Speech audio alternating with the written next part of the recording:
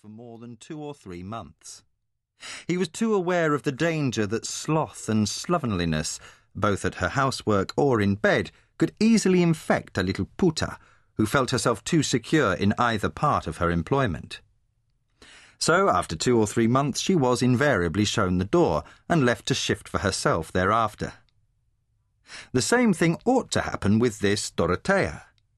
But lying in bed, waiting for dawn to finally break, Gomes thought seriously that he might allow this wench to stay well beyond the usual time, even as long as 4, 5, even 6 months. So much had she pleased him in the night, as she had wept for him to desist, not to do that. "Oh, please, senor, don't do that!" The one flaw in his arrangements was that his master, old Felix Runaway, was starting to show signs of curiosity lately at the steady stream of young provincial girls that passed through his house. Last time Gomes had reported with regret that the latest was failing in her duties and would have to be replaced, the old bougre had said, "My goodness, we have no luck at all with our servants, do we?" Gomes, after experiencing a moment of unease, had pointed out that indeed their other servants, Inés, who supervised in the kitchen, Sebastiana, the housekeeper, Alvaro, who used to drive old Felix's coach and four in more prosperous days, when the household had boasted such a luxury, had all proved most satisfactory for several years. "It's just these girls, sir," Gomes explained. "They come off their father's little farms, where they've been worked like mules all their lives, and they get to Lisbon and think they will take it easy from then on.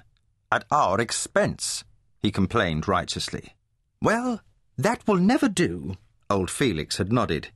"Carry on as you see fit, Bartolomeo. Do you think you can find a replacement soon? Mrs. Runaway will be staying here a couple of nights next week, and I should like to see that we have a full complement of staff by then." "I'll do my best, sir," Gomes promised. As he had told the old fool, it was only the serving girls that always had to be replaced. Gomes had no intentions of dismissing any of the upper servants. Each, in his or her way, was of use to him. Inés, a fine big woman of 30, knew it as part of her duties to come to his bed when they were between serving girls, or whenever he had a taste for riper flesh and more experienced lovecraft than the average girl in her teens could offer. Sebastiana, though too old and fat herself to excite any man's appetite, had excellent connections among the stews and brothels of the Remolares district next to the water, and was the conduit by which these country girls were diverted from beginning a whore's life, for a couple of months at least, and sent to the Runaway house to become servants.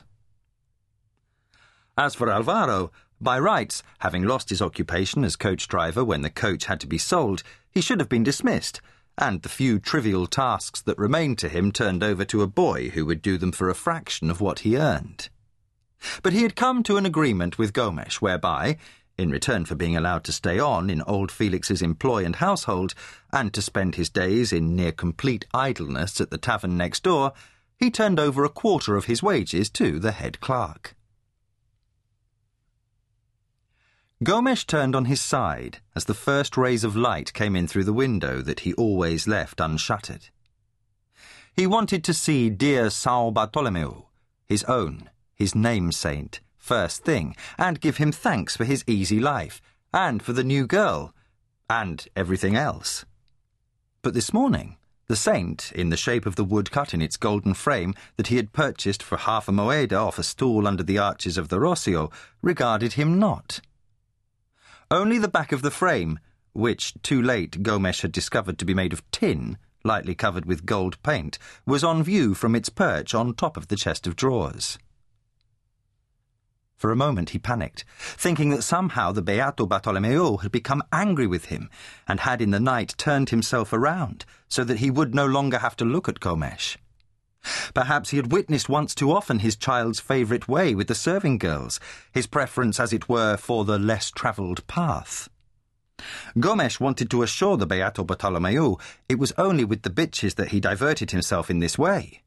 He was not a damn maricao, a queer, a dirty sodomita, even though it was a man, the Captain Merriweather, who had introduced him to the practice years ago, forcing his long English cock nightly into Gomes's youthful hindquarters. Well, in time he had paid the captain in full for that service. What he had done to him certainly ought to have been enough to have convinced the saint that he was serious in his hatred for the foul congress of men with men. But perhaps it hadn't been sufficient punishment after all, as Gomes had begun to fear. Really, he was growing frantic. He was on his knees. He even thought of promising the Blessed One that he would take no more serving girls to his bed, or at least if he did, he wouldn't use them in the way the saint obviously disapproved of. Fortunately, the words did not pass his lips, for Gomes knew that it was a habit he'd have had much more difficulty giving up than, say, the drinking of wine or the smoking of charutos, and abandoning it would have placed a great strain on his affection for São Bartolomeu.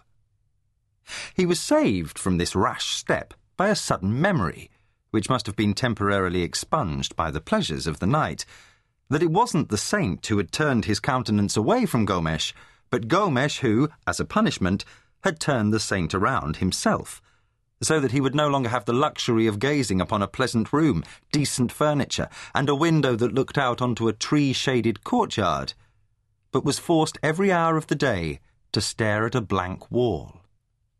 Gomes got to his feet. He felt such relief at remembering this, and gratitude too that he had not pledged himself to give up a practice he loved, that he was almost moved to relent towards the Beato Bartolomeu and turn him to face the room again. But then the memory of why he had punished him in the first place returned and hardened his heart. The saint had a long way to go before he earned his remission for the offence he had committed. The bringing of the young Englishman, another fucking snooping Runaway, into Gomes's life was very serious. Today was Wednesday, the day appointed by Felix Runaway for the young man to appear at the house and be permitted to see his uncle.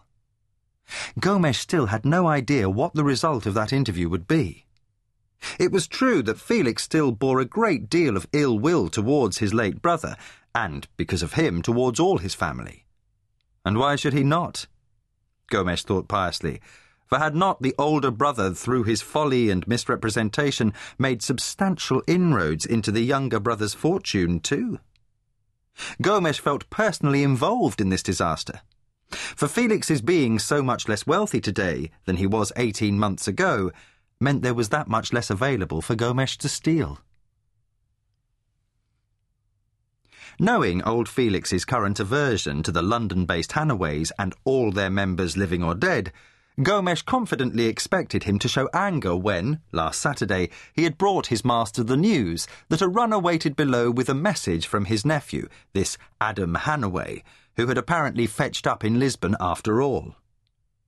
One might have hoped that, since previous letters to Felix from the same source had been ignored, the little filho da puta would have got the idea that he would not be welcome here. Old Felix had certainly frowned and blown out his cheeks and had shaken his head. "Shall I tell the man to go away, sir?"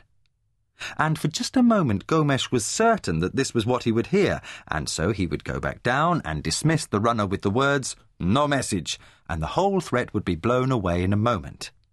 But Felix said, "No, I can't do that to Adam," and Gomes's heart sank.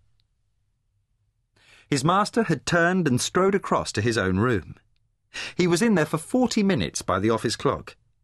At one point, curious as to what he could be doing, Gomes had walked past the open door and looked in. Old Felix had the office daybook open on his desk and was studying it with furious concentration. It didn't bother Gomes much. He had learned his craft from good masters, and the first rule of business, the thieving business, was that there were always 2 sets of books. Old Felix could study the daybook before him as long as he liked. Reality was in the other book, and that was the one Gomes always kept to himself.